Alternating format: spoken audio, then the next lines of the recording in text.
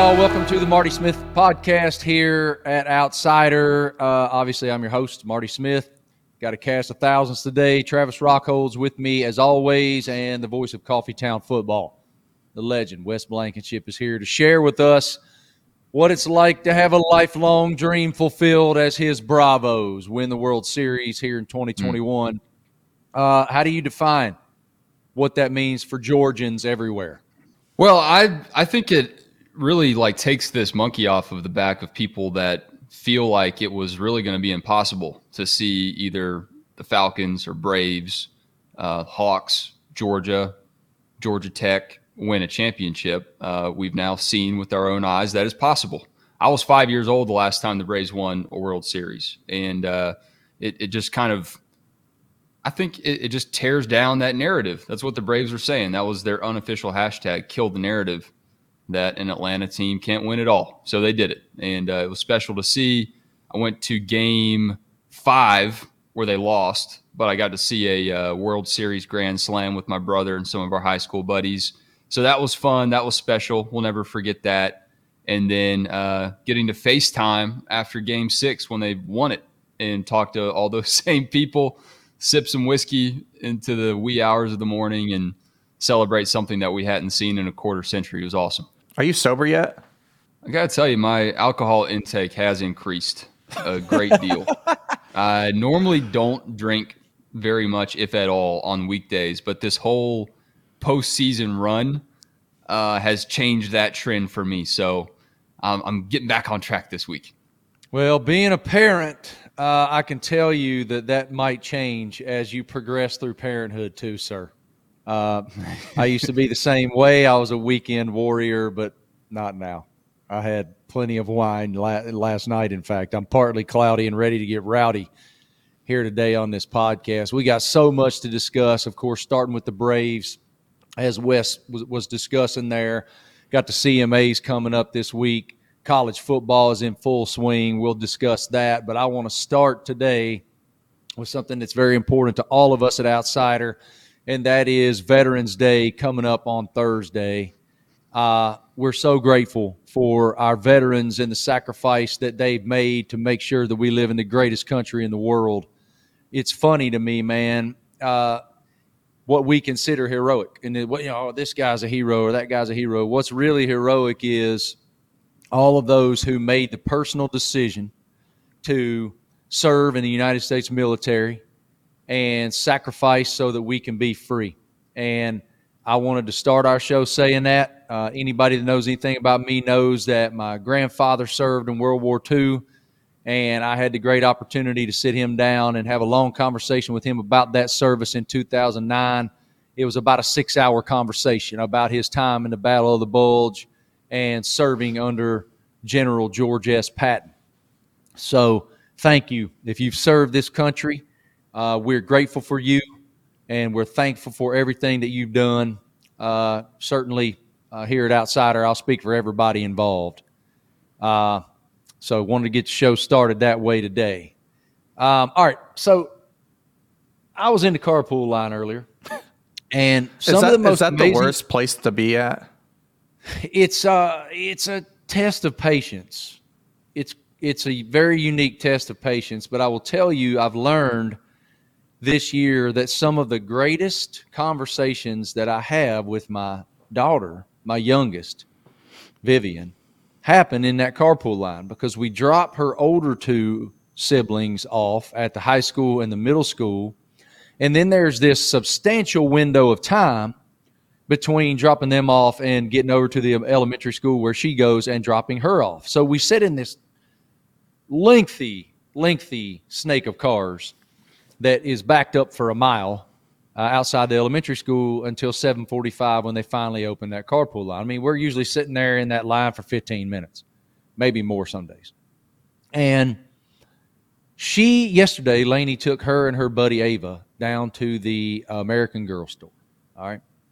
So they go down to the American Girl store, and I am trying to follow Vivian detailing the play-by-play for me about their experience at the American Girl store. She may as well have been speaking Sanskrit. I mean, I don't know what she's Can you talking about, speak getting hair Sanskrit? done. Yeah. Hold on a second. I don't. I think you're trying to say she speaks Spanish. I don't think you can speak Sanskrit, Marty. Yes, you can. Why can't you? That's Sanskrit is a Rosetta language. Stone. Nope. I don't know, man. I think that's like it's like Latin, right? Like it's written on a stone It somewhere. might be on a tablature. It might be on some parchment sealed away somewhere. Sanskrit, but you can't speak it. How can you write something and not speak it? I think it's more communicated through the power of song. I think that's how Sanskrit works. Really? Well, aren't you speaking if you're in a song? You say it with your heart. Okay. Well, Travis is looking it up right now, so we'll see what he has to say here. It's spoken by know what? less. Wait, what did you Yeah. just say? Spoken? Say it again for the people in the back, Rockhold. Say it in Sanskrit. Nobody speaks it, Marty. Listen, Vivian's sorry. smart. Vivian's smart, but she's not speaking Sanskrit. What? Did you not just say the word spoken? What? You didn't finish your sentence. Yes, it can be spoken. Okay. All right. So she was. I speaking wasn't Sanskrit. saying it doesn't exist. I just wanted to clarify that it was like an actual thing that's still spoken out there. I'm glad to hear it. I do wonder if it's even still around. Is Sanskrit extinct? Travis, go to the Google machine and tell us what you think. From the BBC, it's now spoken by less than 1% of Indians and mostly used by Hindu priests during religious ceremonies. See? Spoken with your heart, just like I said. So wait, are we all right? I mean, have we found a harmonious ending here? So it's To our debate? it's spoken by Indians, Hindus, priests, and Vivian. That's awesome. Vivian. Well, as she was detailing this outing for me, I thought about the fact that, like, this is the one place, this carpool line, which I have loathed and Lainey cannot tolerate. It's the one place where I get undivided attention from my little girl. And so I am finding great opportunity in this moment to listen to her tell me about her little Caroline, her American Girl doll, getting her hair done and all the little dresses and accessories that they get to look at, and helping her buddy Ava pick out. This was Ava's first time she ever got an American Girl doll. And so they're picking out like I guess there's a trillion different options that you can get about the eye color or hair color or whatever. And so they're picking out the perfect doll for Ava. And Vivi looked at me. She goes, "Dad, I got to be honest. It was a lot more fun than I thought it was going to be. We had so much fun." And I said, "Well, what was fun about it?" She goes, "Well, we got to eat at Panera in the food court." Don't you want that perspective in life? I want that perspective in life. I want to be able to have that kind of joy in life. Me too. I think That's what I mean. I think the lesson here is to be more like. How old is Vivian? 9. Be more like a 9-year-old. Well, I I want- know this. Those conversations just fill me up. And she loves music, that one. But have you been to the American Doll store? Is that something that Lainey kind of? What's that like? Because I've been once. as a single male, it sounds like You can't show up there, Travis. You're it sounds like Don't going go to there, man. it sounds like going to an IKEA. I just want to avoid. Yeah, if I were you, I wouldn't go to the American Girl store. I'm not saying I'm going to go now. I'd stay away from there if I were you, because they might call John Law on you. No, I'm But- not saying now. I'm just saying if Travis you have is girls. back. Wes, do you have a boy or girl? We have a girl. She'll be 2 this winter. So American Girl, feel like Coming, is buddy. in my future. And the Cabbage Patch Doll assembly plant, if that's what you want to call it, is actually within a couple hours of us here in Georgia. And I went once, and it terrified me. So Wait a minute. if it Is that comes still a down thing? to, yeah, They dude, still it make is 'em? like they still make them, dude. They do. They I didn't know like that. they pop out of this giant piece of cabbage. I mean, Yeah, I've seen that. it's a spiritual experience that I hope I never see again. I think you're going to though. You have to take your No, I'll go daughter to there. I'll go to the American Girl store before we go back to that Cabbage Patch. The assembly of the American Girl reminds me of G.I. Joe's in a way. Like there was that G.I. Joe, I feel like, that every kid wanted, whether it was the paratrooper, the heavy artillery. You could assemble the GI Joes in a similar way, but it's nowhere near the commitment of the American Girl, from what I Well, understand. see, maybe the American Girl will evolve in a similar fashion that the GI Joe did. See, back in the day, the GI Joe was like a big, tall action figure, like a big old badass. And then cartoons happened, and they became littler badasses. And you had Snake Eyes. Remember Snake Eyes? Yes. Who else was there? I should know all their names. I forget. Was there a guy named Gung Ho? Did I make that up? You may have, but- but I was the bigger guy. I liked the bigger ones. I was a little more old school, I think, than I had the cartoon. so was many awesome. G.I. Joe action figures when I was a kid. I mean, I appreciate that my parents kept buying them for me for every birthday and yeah. every Christmas. But that was brilliant marketing. Whoever, and I watched a documentary on this during COVID, during all the quarantine lockdown on Netflix. Wait, did you say Gung Ho? Yeah, wasn't there a Gung Ho? Yeah, Gung Ho was a Marine. Thought so. He was a sleeveless, yoked up dude who had a little hat on his head, wore shades. I don't have a photo of him, but I know that his grade was he was an E7. All right, what's that mean? I think he was. That mean he speaks Sanskrit? Yes, he speaks. I think he's more of kind of the rank and file. I'm not sure though. We're just getting reckless here with things. How's your that's name okay. Gung Ho and your rank and file? No one named Gung Ho has been rank and file in anything ever.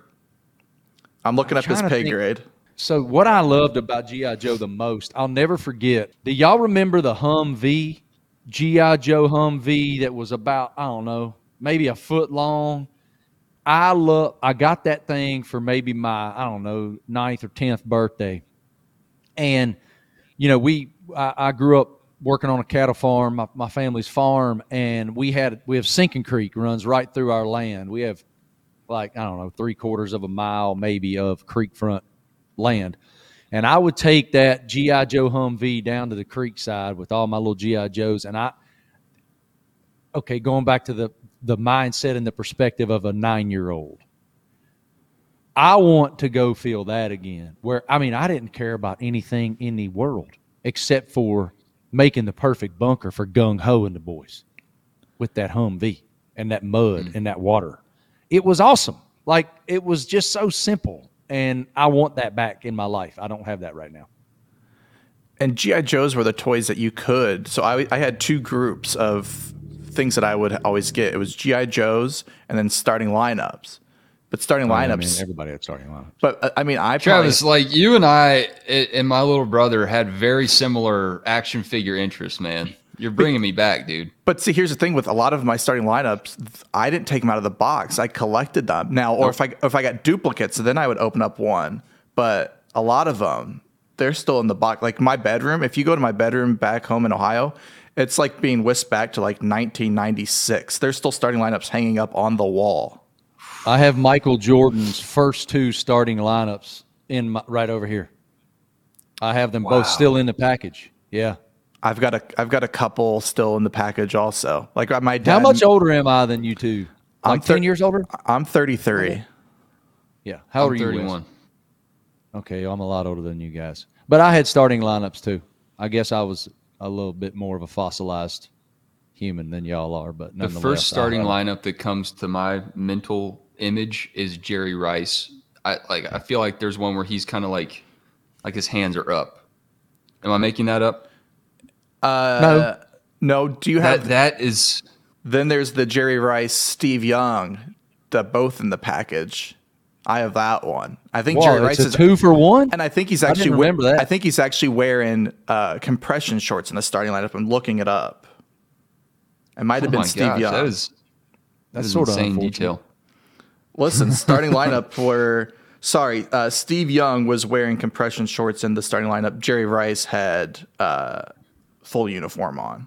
So what was that about then? Why did they Like a choose to practice? give Steve? Yeah, I mean, why would Jerry be dressed and ready to go to battle, don't and know if you can Steve see would it. be in his compression shorts? Was he late for the meeting? Quarterbacks got treated differently. Practice time, Probably just like, hey, they're not going to get hit anyways. I mean, I don't know. I mean, Seems odd. I think Steve Young probably just showed up to practice and was like, I'm wearing shorts today. What are you going to do? We should get Steve on the phone and ask him why he didn't show up in his uniform. I Get on wonder, that, Travis. I wonder if he has any idea about this. I'll hit up So ESPN. you know and see how what I he get. knows. You know how guys like now get pissed off about their Madden ratings or whatever? Do you think before Madden existed and we only had starting lineups, that was the thing? Like Steve Young's, like why didn't they put pants on me in my starting lineup? Yeah, You for think sure. that- William Floyd definitely walked in the locker room in San Francisco holding the Jerry Rice, Steve Young starting lineup going, Steve, what the hell, man? How come they didn't put no pants on you, dude? It's a simpler time. I had a Danny White Dallas Cowboys starting lineup, and my aunt and uncle, one of the dogs, got a hold of it and ripped off one of his arms. And you would have thought it was Danny White. Why the hell did I care? But it was one of my starting lineups. But I still have it to this day. I was like, and every so often I'll send a photo to him. Like, What is your most valuable athletic trading card that you have in your collection? trading card. Oh, gee. Oh, Lord. Sport doesn't matter.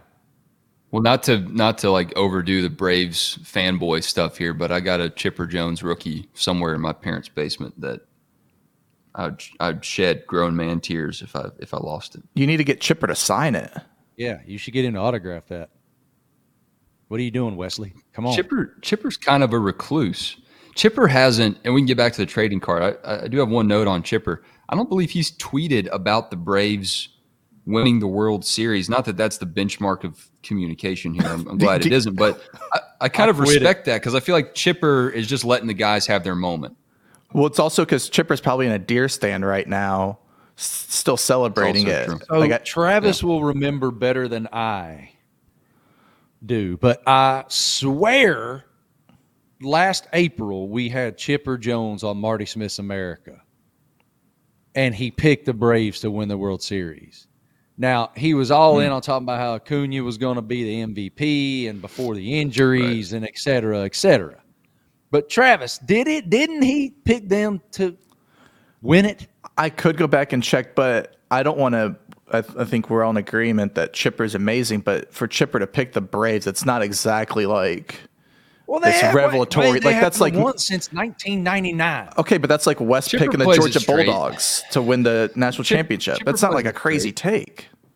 I don't know. I think Chipper's a little bit more objective, and I'm objective about Georgia. I've seen enough in my day to not like be that rose-colored glasses guy that can't see the truth. You know. Now this What's the team truth this year? is the truth. This team's the truth. Yeah. Sorry, And Travis.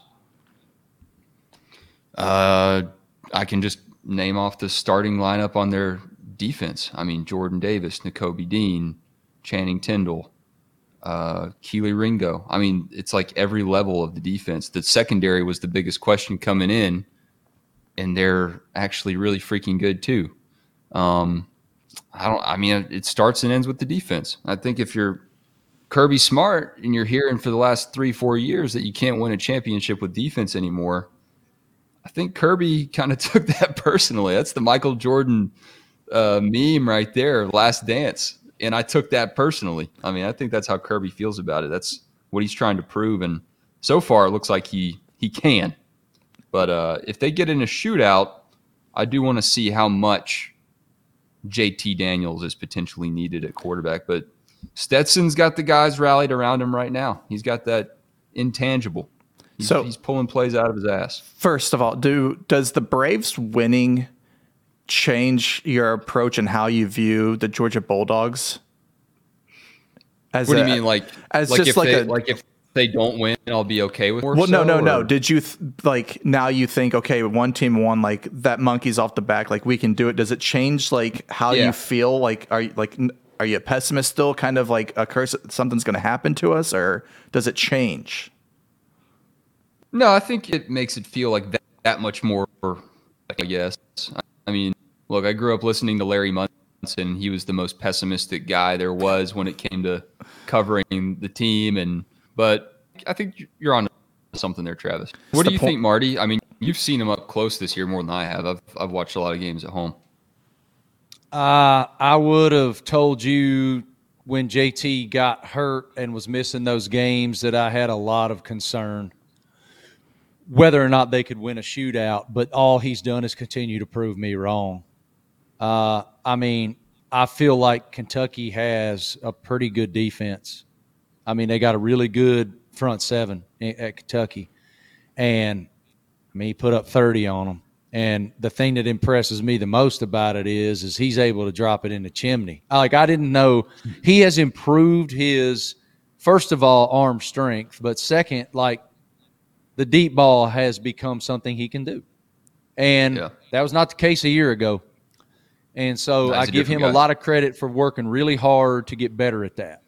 Now, I mean, look, man, when they face Alabama in the SEC championship game, I don't, right now I have no idea who I would pick. I don't know. I don't. I would have to really take a lot of time considering it.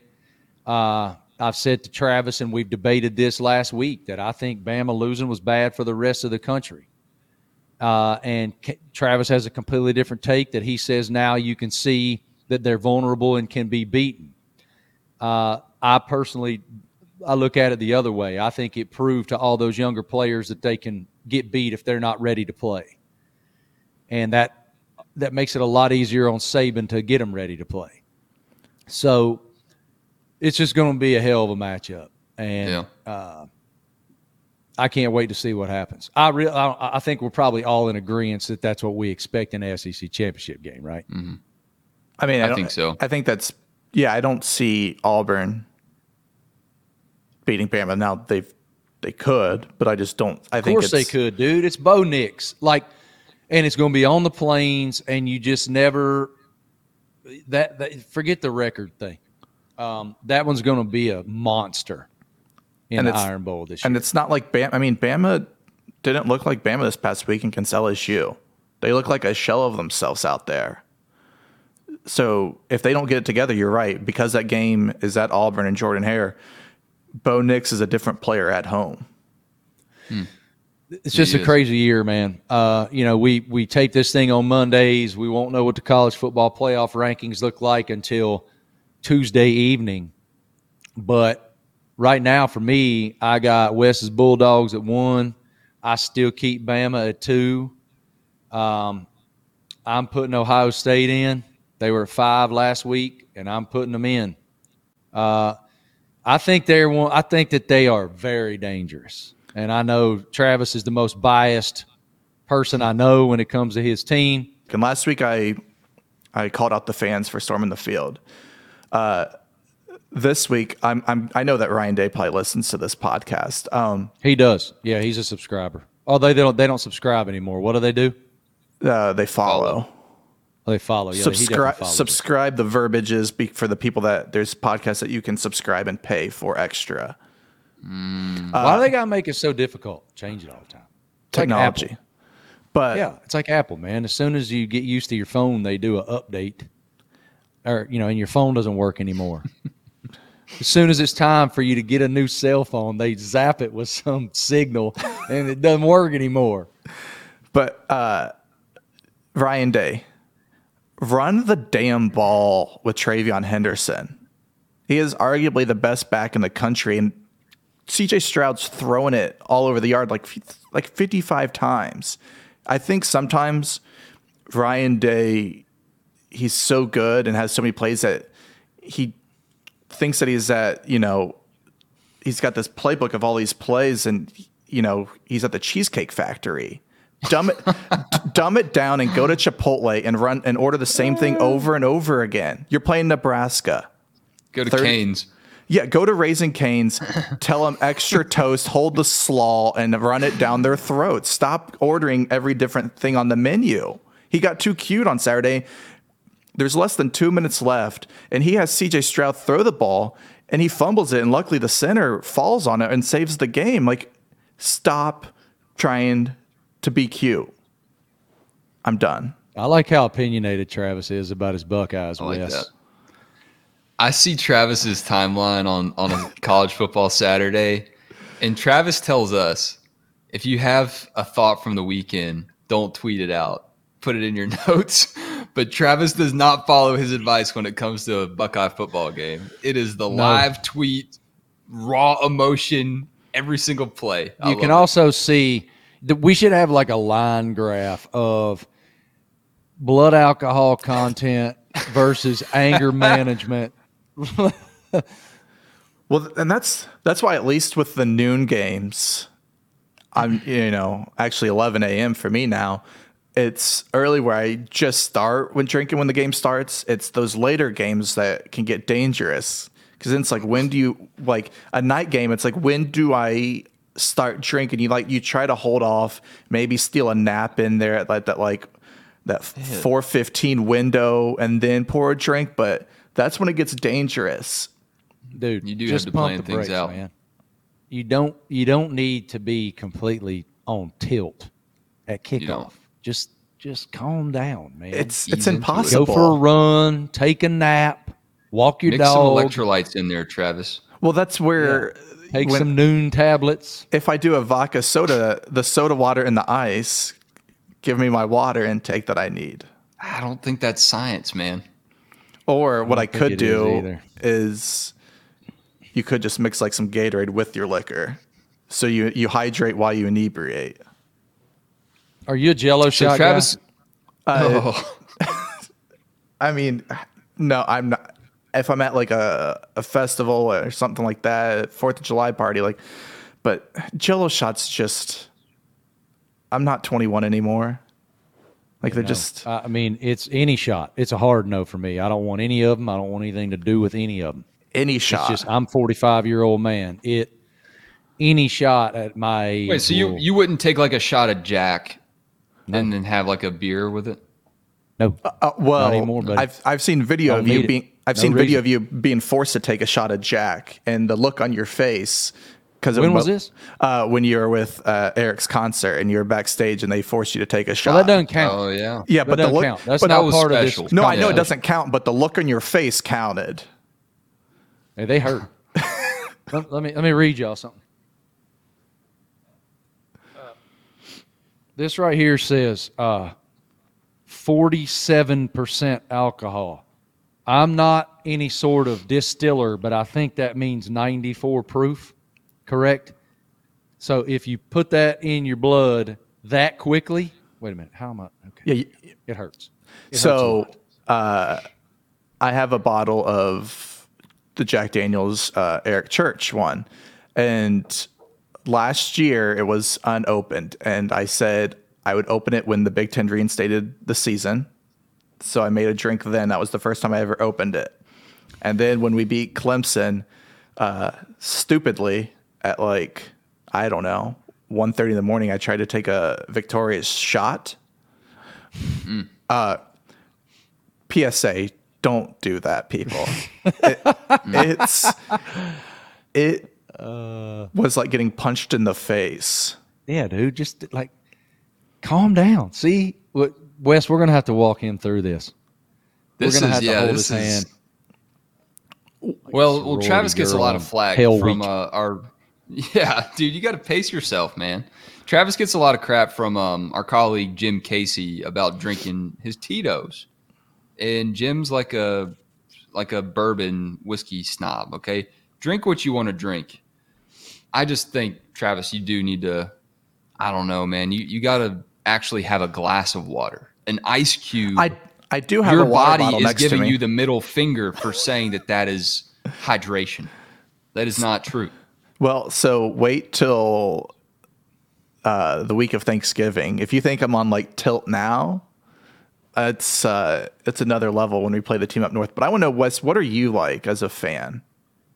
What am I like? Yeah, Okay. Well, it just kind of depends on what's going on. So, Florida as a Georgia married game. man, married man, dad now, I got to trade my chips in. Okay. So, the past 3 weeks has been all Braves all the time.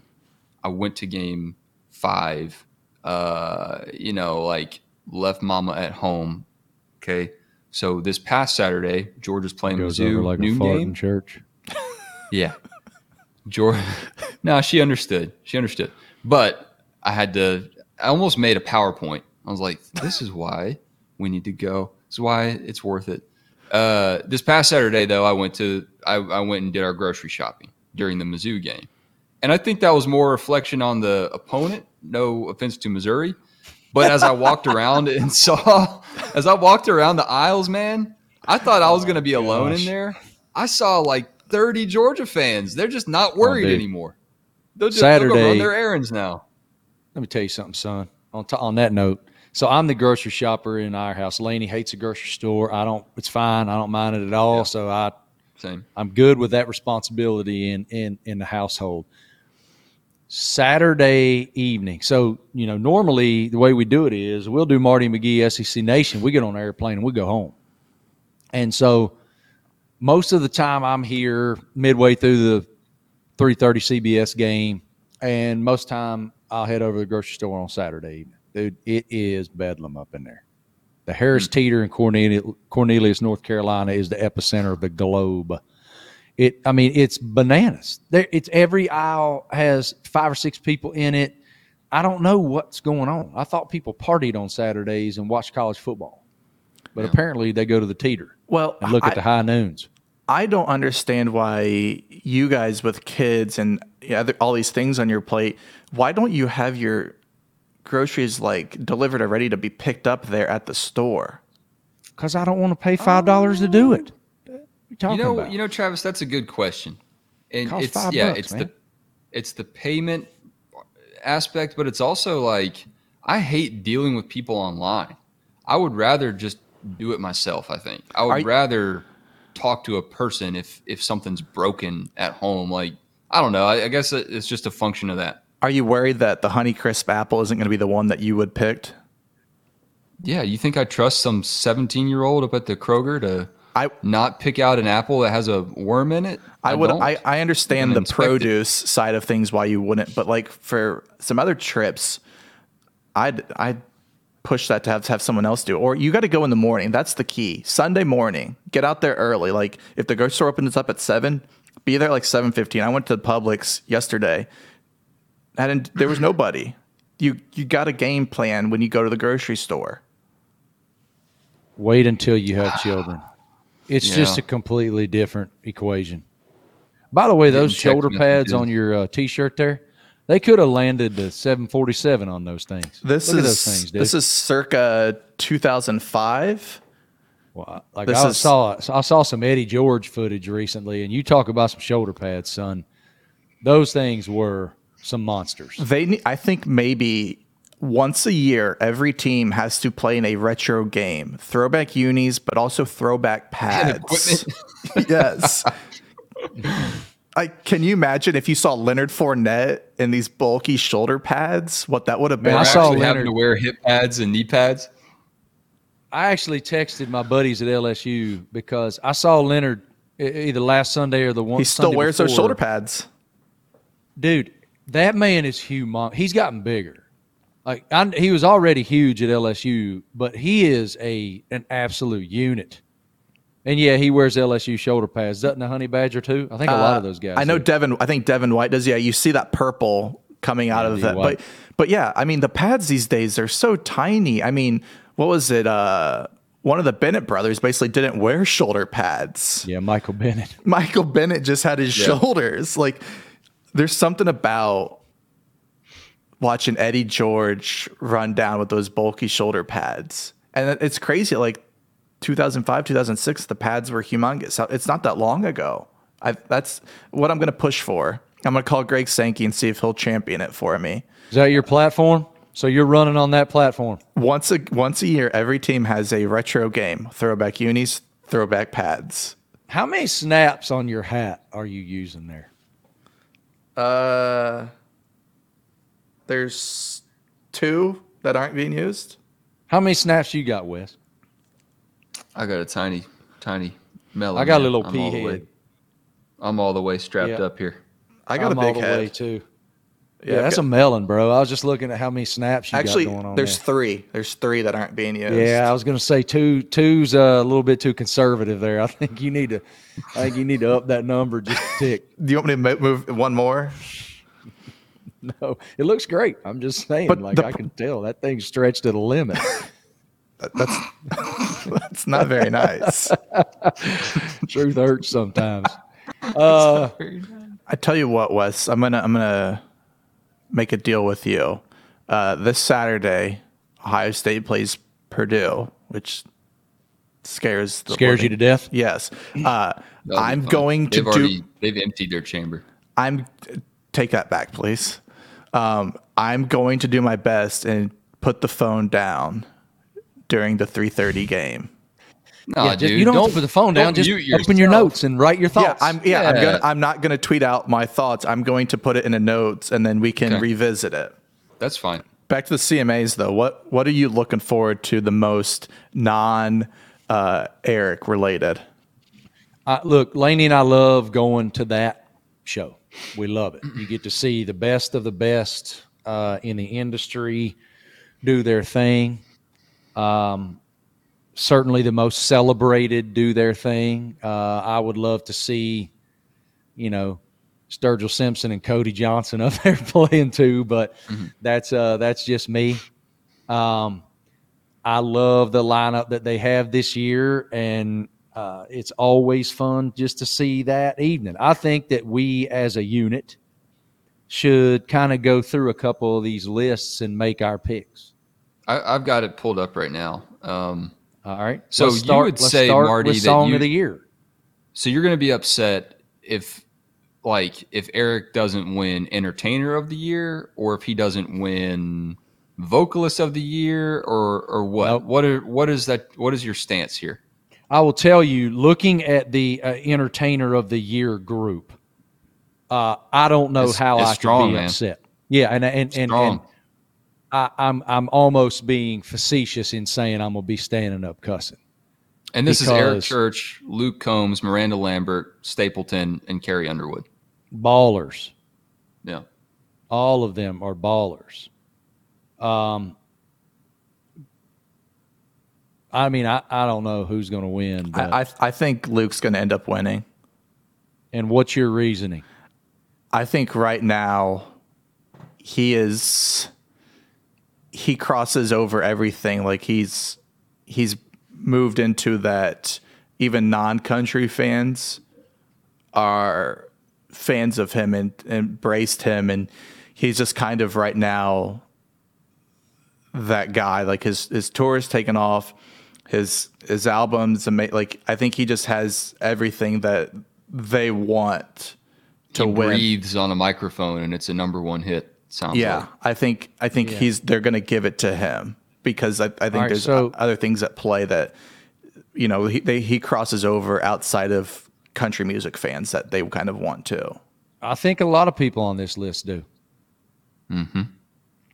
I think a whole lot of those individuals are celebrated outside of the country music genre. I mean, you got Adele right now saying Chris Stapleton is her dream collaboration. I can't wait to hear that song.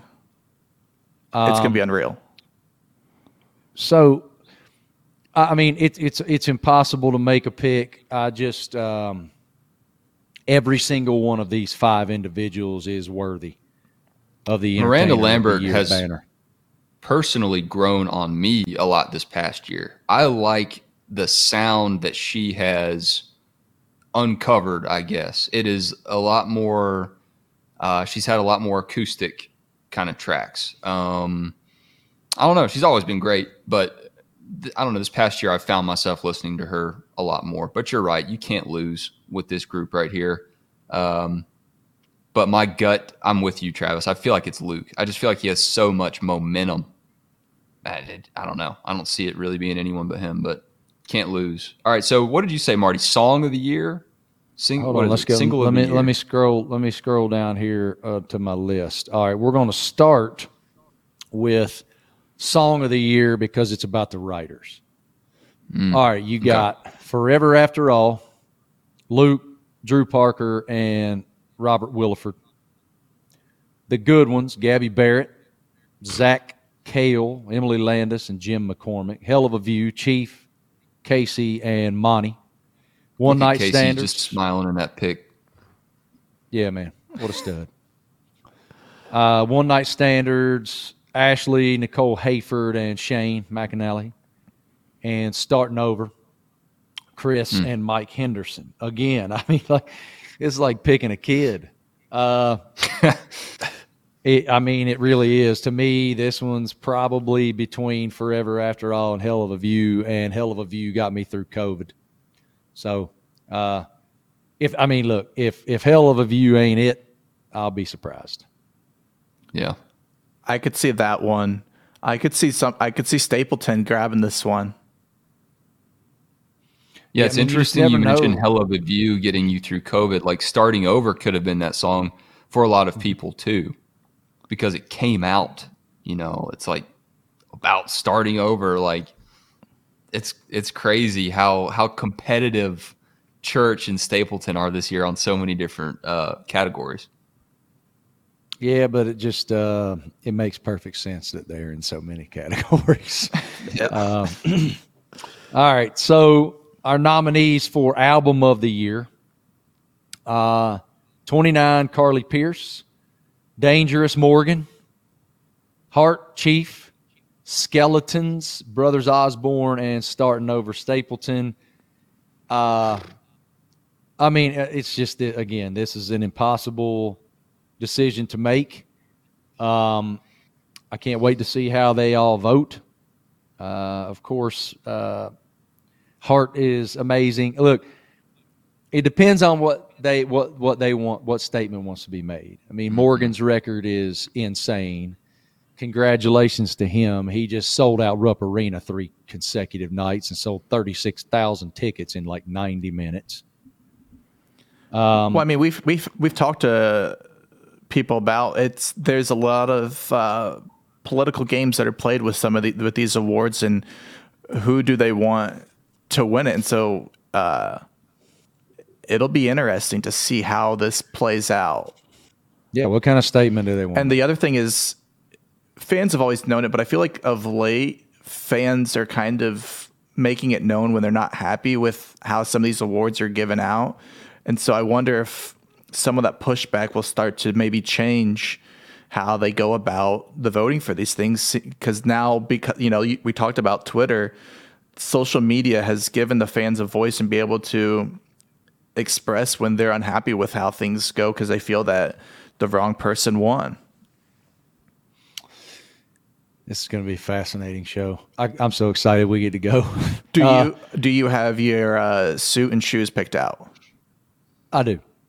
What are we going with? Lainey has labored over the dress that she's going to wear. I mean, it's been like she's like been shopping for a wedding dress or something. I mean, it has given her so much heartburn.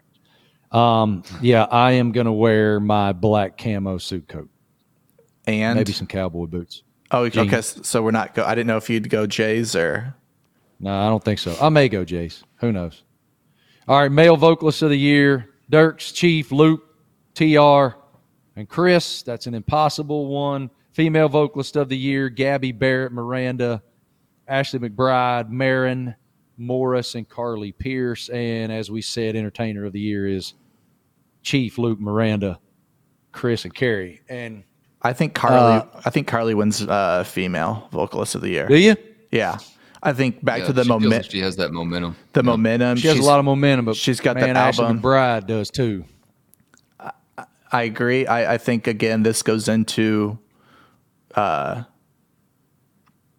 being a bigger brand outside of the country world. Why does that matter? I think it matters to a lot of people that they want to expand. I don't think the voting is always who the best is. It's what they want to happen. Yeah, it doesn't matter to us per se, but we have to take into account, like, are we picking who we think should win, or are we picking who we think will win? And if that's the case, then yeah, I think it's Carly. for Like, female. I think Ashley's the best, but I don't. It's kind of. It's almost like She's so damn good. it's almost like picking the CFP. Is it the best or deserving? There we go. Now we're getting It's somewhere. a lot like and there's a lot of politics. All right, well, I can't wait to get there. I'll report back next Wednesday or whatever the hell day we do this. I'll report back next Monday on my experience. I'm going to see Eric twice in a week. I'll see him Wednesday night, and then he's playing Thompson Bowling Arena on Friday night at the University of Tennessee, and we will be there for Marty and McGee.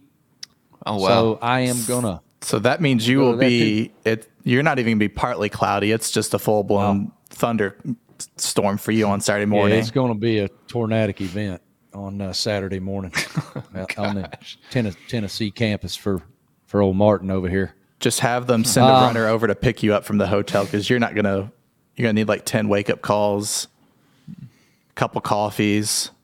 Does Yeah, Lainey go on somebody's the out to road be- with you often for these things, or is this like a special occasion? She will just be going with me on. She doesn't go very often. Wes, you think Lainey cares But- about the sports shows that he does? Lainey, Well, I mean, yeah, nope. I've ruined my wife on sports. I mean, she doesn't watch them anymore. I so think there's that's what maybe I was wondering. I think we've done 4 interviews that Lainey has cared about. It was Patrick Dempsey, Chase Rice because he was on Survivor, and then maybe one other person. She don't care about the sports stuff, does she, Marty? She will be coming to Tennessee because she wants to see Eric play on Friday night, and she'll see Marty and McGee live for the first time, actually. Wow. So, yep, it's going to be a good time. Can't wait to get there. Love that campus. Love that place. I was just there to do a big feature on Hendon Hooker, Tennessee's quarterback. He's a great kid, great young man who they had a huge win on Saturday night. You can feel that thing shifting. You can feel it shifting in a hurry, and that's really hard to do. You know, changing a great game. program and changing a culture is a hell of a challenge, and man, has Josh Heupel done a good job. he And really has, man. yeah, he's done such a good job. I wonder how Wes feels about this weekend. I think I have a lot of friends who are Tennessee fans, and I grew up in Metro Atlanta. Okay, so a melting pot of families, and we're from around the Southeast, or whatever. So a lot of my friends saw Tennessee have a great amount of success in the '90s, and that's all I heard about when Georgia was not having a great amount of success. And they're still some of my best friends, so I feel like I know that program pretty well, and I think it's interesting that like people understand realistically Georgia is favored in the game. Obviously, they'll probably win, more than likely win. But the conversation going into this game is, does Tennessee have what it takes to score the most points against Georgia? Like that's the barometer. And I don't know if it's that hot of a take to say that they do. And I kind of expect that they will. I think going in to Rocky Top, it's always difficult, no matter how good Tennessee is. And I think they have what it takes to score. I think, what is it, 30? Was it 13 is the mark right now? So, yeah, I Kentucky expect scored Tennessee 13. to score more than 13 against Georgia. Well, think about it. I mean, we saw Tennessee compete against Bama, so they're no longer that game where you're just like, we'll win and get the starters will get pulled. Like, it's a game that as a fan you're like a little on edge. Like, this season's been crazy. Is this The SEC, man. is this the week that we get got, or is this ride gonna keep continuing? But you can't right now just take a game against Tennessee as a victory. You can't just assume that. No. Speaking of the CMAs, our buddy Breland will be performing with Dierks Bentley and Hardy there at the 55th CMA Awards. And last week, you guys heard part 1 of my conversation with Breland, and it's time for part 2. Thank you so much for the response to part 1. I've heard from so many of you guys about how much you enjoyed that. Part 2's every bit as good. What a unique path. Here is part 2 of our conversation with Breland on the Marty Smith podcast here at Outsider. Recently, you've toured or played with or collaborated with Keith Urban, Dierks Bentley, Chase Rice, just to name a few. Yeah. Who have you met? And I know you did just tell us one just a second ago that might be this answer. Who left you the most speechless? that they knew you and knew your work? I mean, honestly, I think when it came to Keith reaching out, that one really surprised me.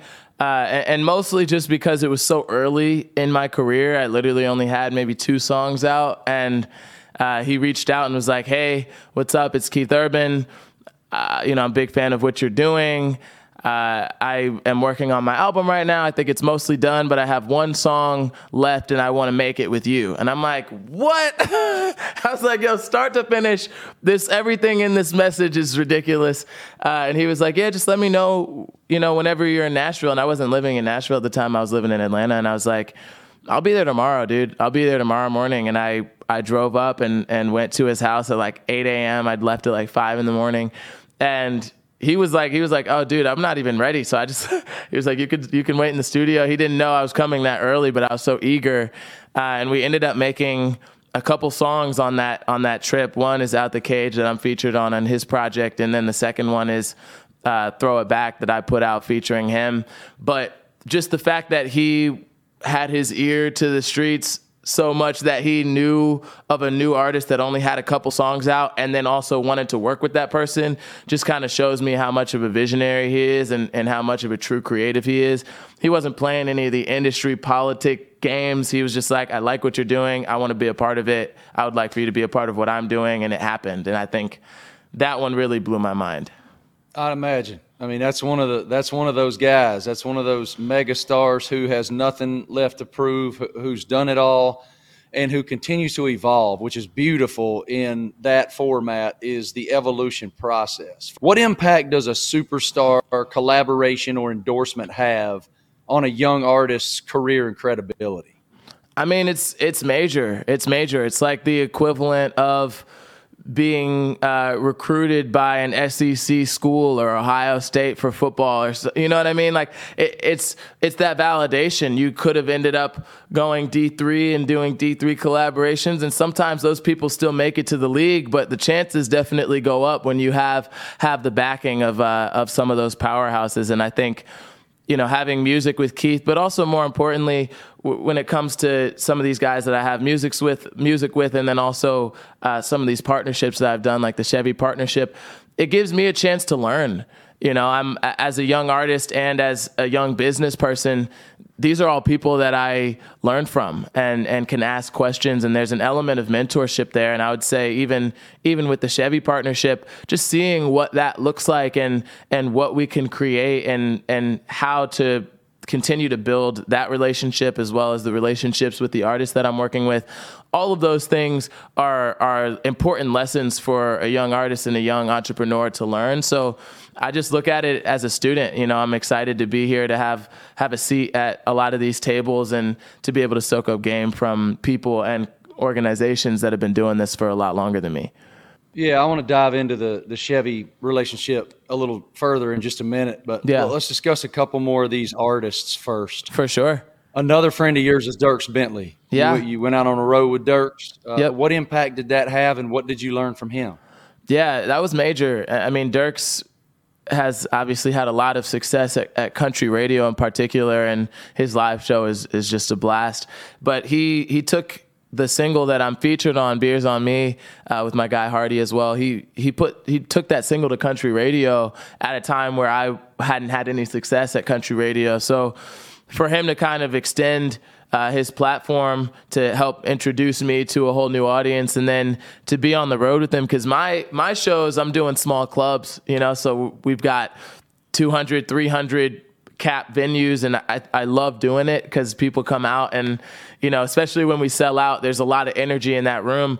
But it's really hard to compete with knowing that Dierks is out here with 10 to 15,000 people a night, and I get to come out on stage with him and sing a couple songs, and that energy is electric. And so it's just helped me. It's helped me grow a lot as a performer. Obviously, it's helped me at country radio, and also he's another person that's been at this for a good 20 years, and just someone that I look up to. And he does a lot of things the right way. The only way that you can survive and thrive as an artist for that long is if you're treating people well, and if you're working hard. And I think that's what I want to do. I want to be able to treat people well and then continue to work hard. And if you don't let your foot up off the pedal in either of those regards, good things tend to happen. It's funny, man. My kids are so tired of hearing it. I've said it on this podcast before. I've said it to your guy, Chase Rice. We just had him on in Awesome. that seat that you're in, or right beside the one you're in here recently. I feel like in a world of uncontrollables, we control three things every day. We control kindness, we control effort, and we control passion. Yep. We decide if we're going to be nice. We decide how bad we want it and how hard we're willing to work. And we decide if we're going to have an undeniable positive energy. That That's is us. true. That's ours. Right.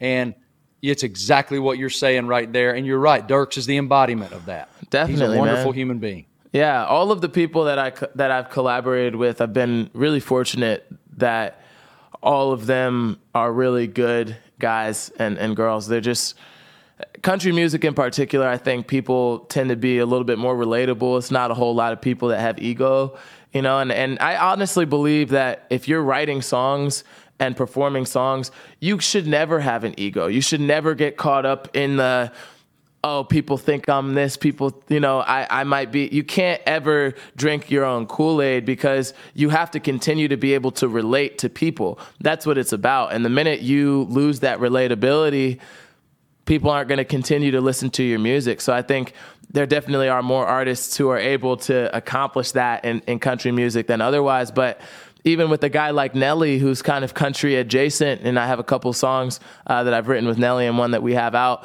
but he's just one of the nicest guys and super down to earth, and you can have a real conversation with him. And I think for all of those people, that's part of why I'm in the position I'm in, is that I've been able to connect with people who have extended, hey, come perform with me, or hop on this song, or come do this thing. And they care about me as a person and my well-being, and vice versa, where it's real relationships. And when you have collaborations with people that you have real relationships with, it's even doper when that song does well, or when you crush it after a performance, or any number of those things.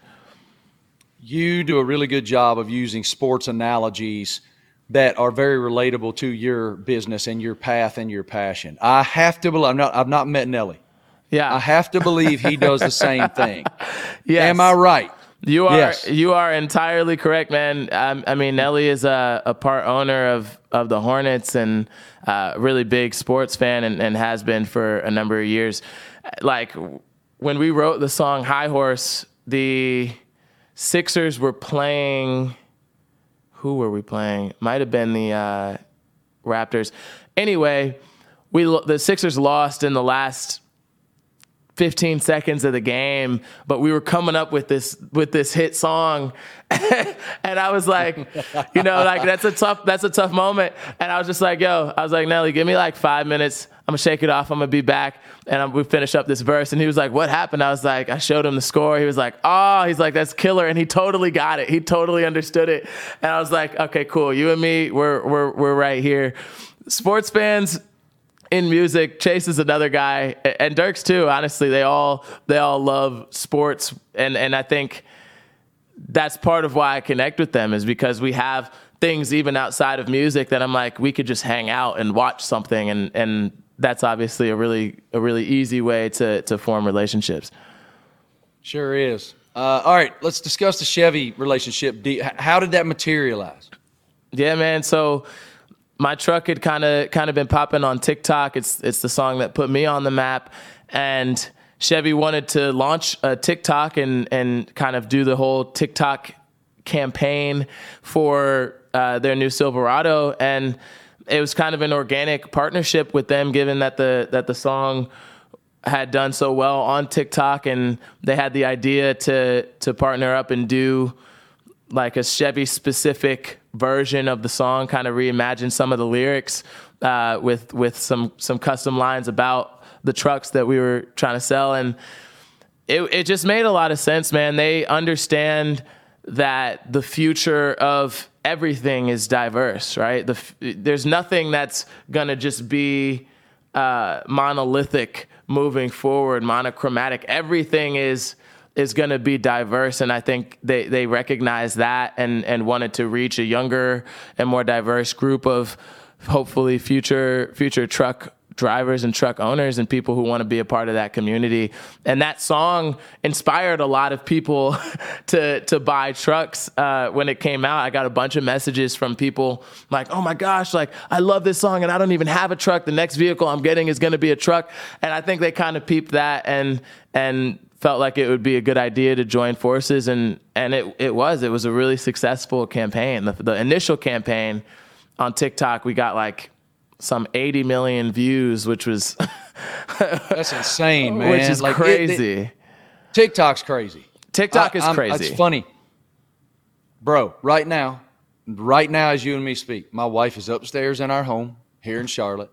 She is trying her damnedest to figure out how we grow TikTok for my ESPN life, because when you see, and it's not just you. It's so many of your peers, especially it's so interesting to me. 90s country stars like Tracy Lawrence and Travis Tritt and some other guys that we've had on this podcast have all said to me, we are trying to figure out TikTok.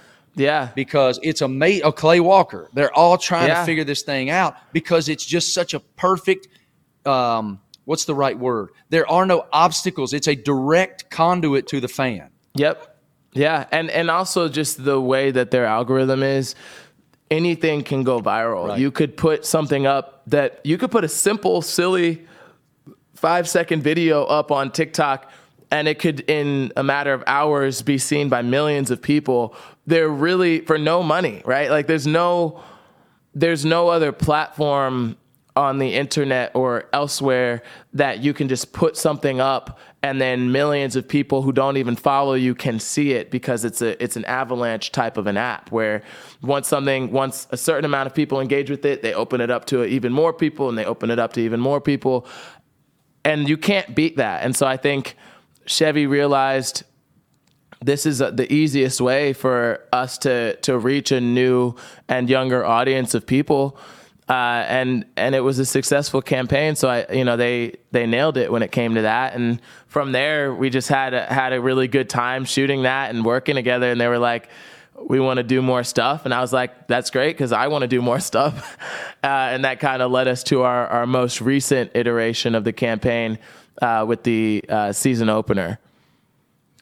I love it. Just full disclosure, I am a Ram Trucks guy. I have a Ram Trucks PSA through the College Football Playoff and ESPN. But it is indisputable that the Chevy Silverado is the official truck of country music. I mean, that truck is everywhere. Like, Morgan's single Silverado for sale is outrageously. I mean, that's to me is a copyright song. We're going to be singing that song 30 years from now. Yeah, for sure. And it's just that I'm gonna have to put that out on social media. Is the Silverado the official truck of country music? And I know you will vote yes. Oh, I will definitely. All right, vote couple more, and I'll get you out of here. I'm sorry that we've kept you so long already. Oh, dude, you're good, man. I saw a note. You were talking about how country music now has no boundaries and the diversity that's coming in. Right. I saw a note on social media of a guy who said, hey, I doubted you. I didn't give you any chance, but you changed my tune. You did it. Yeah. What does that tell you about what you're doing when you get that type of feedback? Yeah. I mean, it's an odd message to get in a way, because it's like, well, why did you doubt me in the first place? Right. But then secondly, it's like everybody has their perceptions. And I think especially when you have a song that's kind of, fun, kind of tongue in cheek, like My Truck, that blows up on the internet. A lot of people don't realize that it wasn't just a happy accident. It was years of me putting in work to be able to create a song like that intentionally and then be able to make other songs after it. They don't see all of the work that goes in on the front end. So to them, it seems like I'm not going to say that I'm Tom Brady, but I will say that a lot of people doubted Tom Brady when he came into the NFL. Sure did. And he has literally proven everyone wrong. People came in, they're like, he's slow. He's all of the things that they said on his scouting report coming out of Michigan. for him to then come off the bench and become the greatest quarterback of all time. I feel like no one really knows what someone is capable of. And as you said, with those three things, with effort and passion and, was it kindness? Yep. Yeah, with those three things, you control your own destiny in that regard. You can put that work in to get however far you believe you can get. No one else can put a cap on that. So it doesn't really bother me that people doubt me, because they don't know what it is that I'm capable of, and they don't know the full complement of skills and drive that I have to use those skills to go towards something meaningful. So I guess for me, I just try to remember that I don't have to prove them wrong. I don't do it to prove them wrong, but I know that I will inevitably prove a lot of people wrong in the process, so long as I stay focused on what it is that I set out to do. That's amazing. I can relate to what you're saying so well, because when I first became a journalist, I was a writer. I was a writer for 6 years. I moved to TV. When I left for TV, for ESPN, people that I worked with before scoffed. They laughed in my face. You're never going to make it. Why are you doing this? Why are you trying this? Well, then I covered auto racing all the way through 2014. Exclusively. That's all I was. ESPN saw something in me. They dropped me in college football. Everybody's like, what in the world is this hillbilly doing covering college football? And then that really worked. So they moved me into golf as well. They moved me into horse racing, these things where I was completely foreign to the consumer base. Right. But I'm like, listen, I won't be out-passioned. I won't be outworked. Just watch. Just watch what happens. Yeah. And it's the same thing you're talking about. Yeah. And I love it. I love that. I love seeing that shift when somebody comes around and goes, hey, I was wrong about you, man. Yeah. And you know, they have to eventually. There's a certain point where you've done a number of things where they can no longer deny what it is that's happening. And I think, it's good to see those things, but also it's good to have that internal fire of knowing, regardless of what anybody might think you're capable of, where you know that there's more left in store for you and where you believe it and go out and do it. I want to jump back to that tweet a minute, or whatever it was, Instagram, something. Do you get a lot of criticism? And if you do, how do you manage that? Yeah, I get a lot of criticism from people who are either kind of, more traditional country fans, or even more traditional hip hop fans who maybe don't appreciate the mixing of the two. But the way that I respond to it is, I don't think anyone has ever made history doing something exactly the same way as someone else. All of the people that we have referred to in music and in sports have done something differently. And people would have probably said that a quarterback like Lamar Jackson would never be able to win MVP because he's an unconventional quarterback. He's not like a traditional pocket passer. That's how I see myself.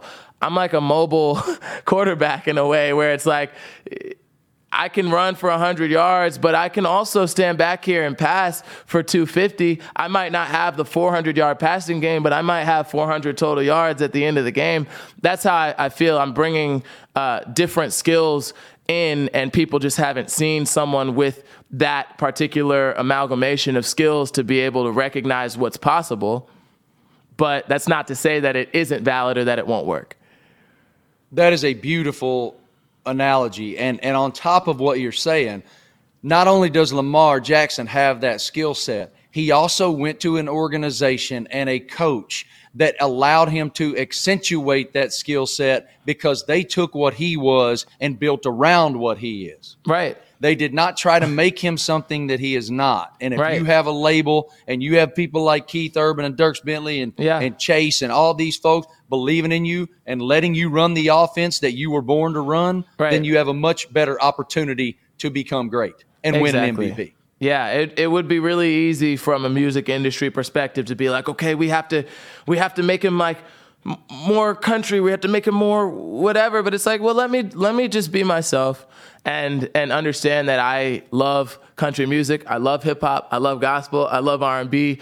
I'm gonna try to continue to blend it as best as I know how, because that's what I feel called to do, and that's what I think I'm good at doing as an artist, and it seems to be working. And luckily, I do have a lot of people around me on the industry side, but also a lot of supporters who listen to the music who can respect that I'm doing it a little bit differently, and that definitely feels good to have that support.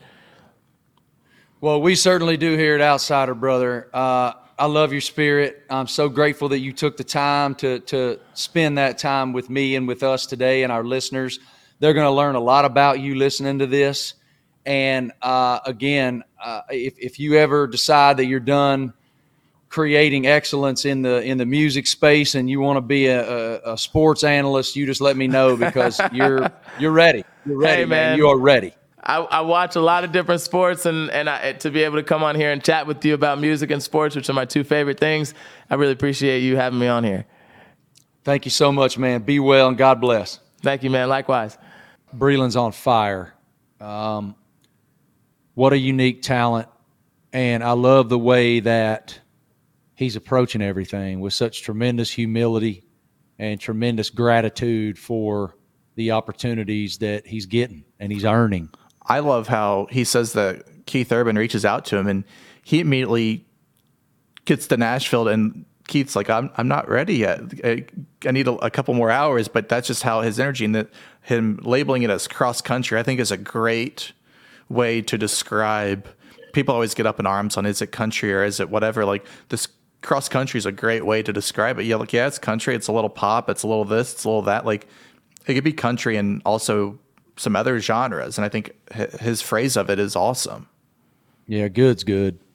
I mean, there are certainly still genres in terms of the way that artists are slotted and what they're trying to accomplish. But these days, especially with newer country music, almost all of it is crossing lines, at least the commercial country music. So congratulations to him. We really appreciate him coming in and sitting in the studio and hanging out with us and having a good time. And thanks to both of you knuckleheads. I love spending time with y'all. Thank you for taking the time to hang out here. We'll do it every week, y'all. If you enjoy it, Travis, what do? Rate, review, and follow. They rate, review, and follow. Don't subscribe yet. We're free. You don't have to subscribe.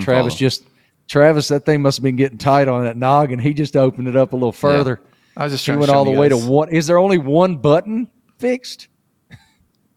2. What is he doing, Wes? The largest knucklehead in the studio I mean, belongs to Travis. Look at that. Shameless plug here. Travis is also working on us, for you Yellowstone fans out there, on launching a recap show each week. And the first one just hit the airwaves, I guess you could say, Monday. So we won't say that out too. anything. We don't want to spoil anything, but if you're a Yellowstone fan, it's out there on Spotify, and Outsiders pushing it out there on their social media accounts. Stay tuned. We got a whole lot coming at Outsider. We have so much exciting stuff on the horizon that we can't wait to share with you guys, not only verbally, but in your living room. Sanskrit too. Yeah, we might send some smoke signals, speak some Sanskrit, and send a T-shirt. But thank y'all. We love having the opportunity to spend this time with you. Thank you for your investment in us and your time and fellowship.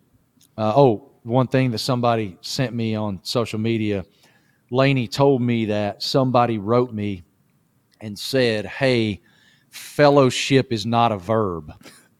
Fellowship is a noun. They've never been to the churches that I've They ain't been to my church because it's a verb. Anyway, I love fellowshipping with you two idiots.